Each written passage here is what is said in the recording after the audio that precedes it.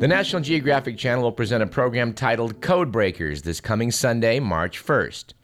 The documentary tells the story of how passing and decoding secret information has sometimes changed the course of history.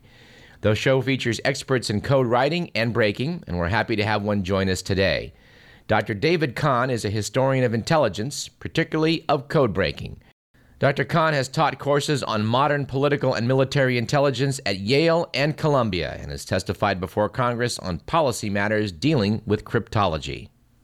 He is one of the world's leading experts on the history of cryptology. His 1,000-page book, The Code Breakers, has been called a classic.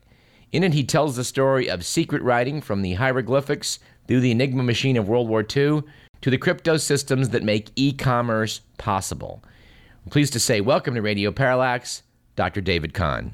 It's my pleasure. Dr. Kahn, I thought I knew a little bit about code breaking, but I did not know that our third president, Thomas Jefferson, developed a system for coding messages that was a good one and used for quite a long time. Yes, he developed this very unusual system, which kind of was forgotten for a long time. But then in about the 1920s, the United States decided to revive that system and used it in the 1920s in the U.S. Army all the way up through part of World War II. So it was really a remarkable system and a very successful system and a pretty good system as well. In the 1800s, Edgar Allan Poe wrote a pretty good short story about code breaking called The Gold Bug, and I was fascinated by it. But I read a critique once, and I think it might have been written by you, that pointed out that it was right in principle but was filled with a lot of errors, but it did talk about frequency analysis, which is important to code breaking. He made a few minor mistakes, but the point of that story is how code breaking helps you win a buried treasure.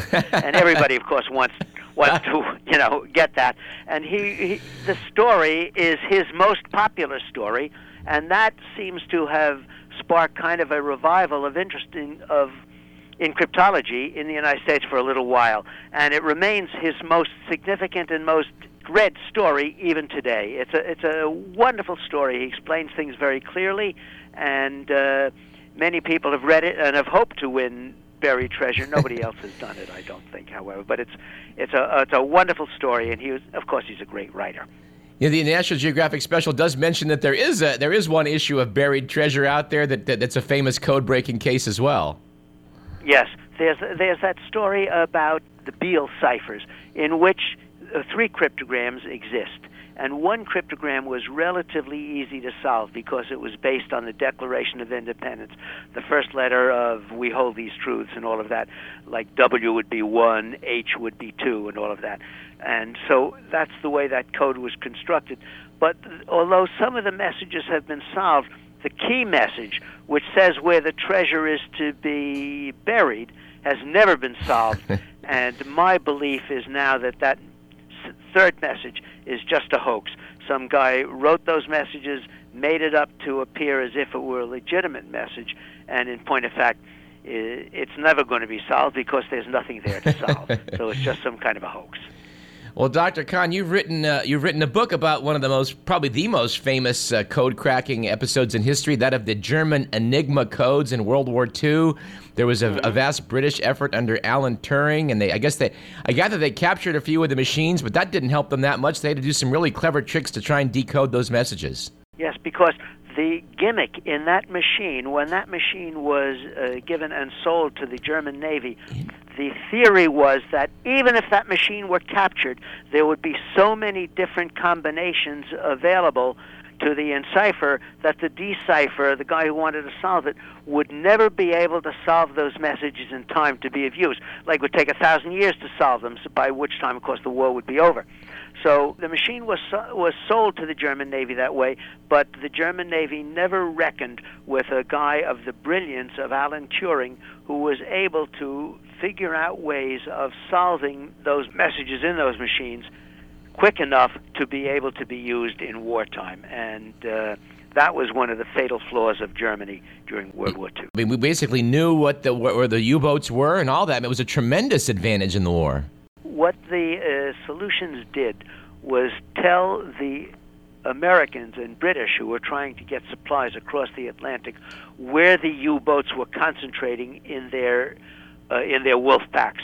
And we were able, because we knew where Dönitz was sending the U-boats to concentrate in their wolf packs, where to circle around them and detour around those wolf packs so that they would not be sunk by the U-boats. And it was a remarkable feat of intelligence, and it was much more important actually than any information produced by spies, which people talk a lot about.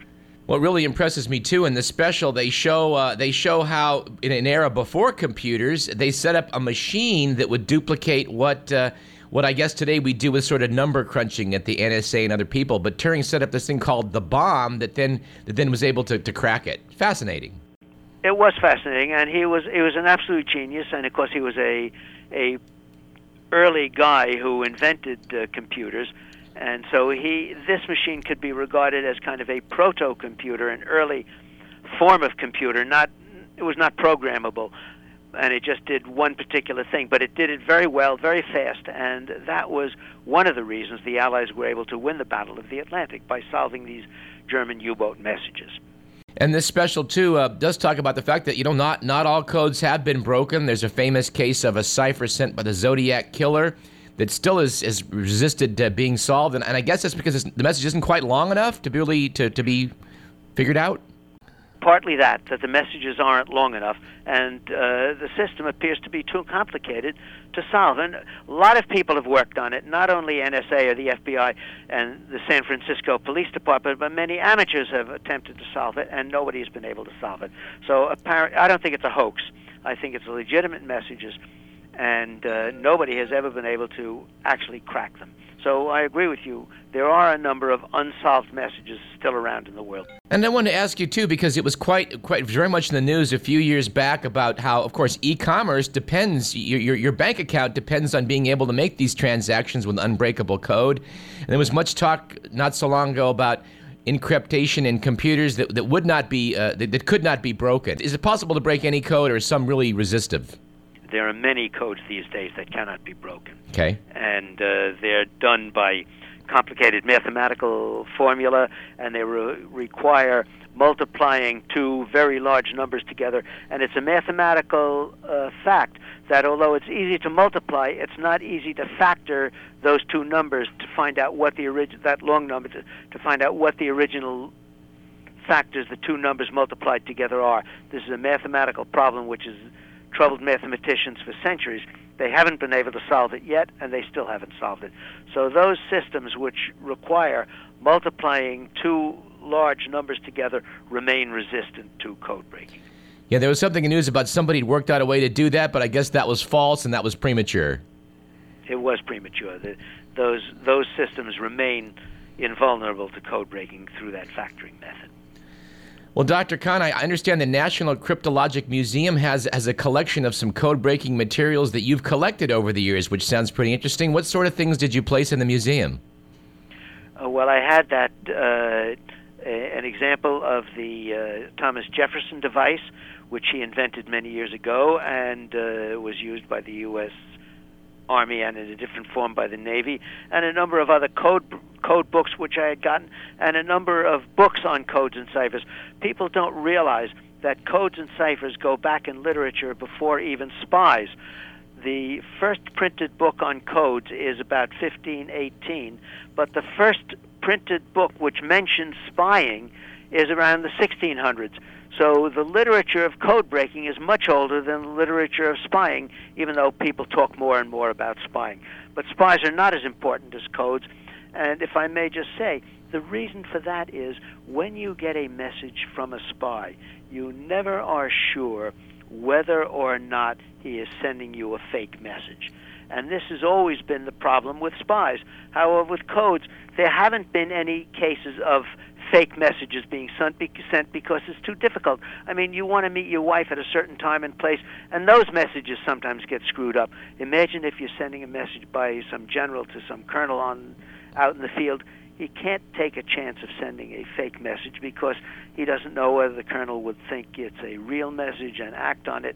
So there have never been any fake messages that I have discovered in years and years of looking for them, and the consequence is code breaking is a much more certain method of gaining information than spying, and that's what's happened throughout history. Well, Dr. Kahn, we're running out of time, but I wanted to ask you one question, which, Sure. being that you're an expert on code breaking, you hear two sides of this story about the Japanese diplomatic codes in World War II being cracked by the British prior to Pearl Harbor, and I've heard that they did, and I've heard that it didn't get around, and where do you stand on that controversy? I stand on that controversy as follows. The diplomatic codes were solved both by the United States and by Great Britain, but the diplomats were never told, even the Japanese diplomats in the United States, were never told that an attack was coming. So even if you solved those messages, you were not able to see whether an attack was coming because nothing was ever sent about an attack. And the Japanese were very good. They were smarter than us at that time, and they kept it entirely secret. And so that's why the Pearl Harbor attack succeeded, because there was total Japanese silence. The codes that were solved never said anything about the attacks. So even people may say that the codes were broken, yes, but none of the codes ever said anything about the attack on Pearl Harbor, and as a consequence, it was not possible for either the United States or Great Britain to determine that an attack was coming at Pearl Harbor. Well, Dr. Kahn, I appreciate your clearing that matter up for us. Well, it's my pleasure. Dr. David Kahn holds a Ph.D. in modern history from Oxford University. He has written scholarly and popular articles on the subject of codes, cryptology, and ciphers in publications ranging from the New York Times to the Encyclopedia Americana. He appears in Sunday's National Geographic Channel special titled Code Breakers. Dr. Kahn, thank you for speaking with us. It's my pleasure. Thanks so much. I'm Douglas Everett. This is Radio Parallax. Let's take a short break.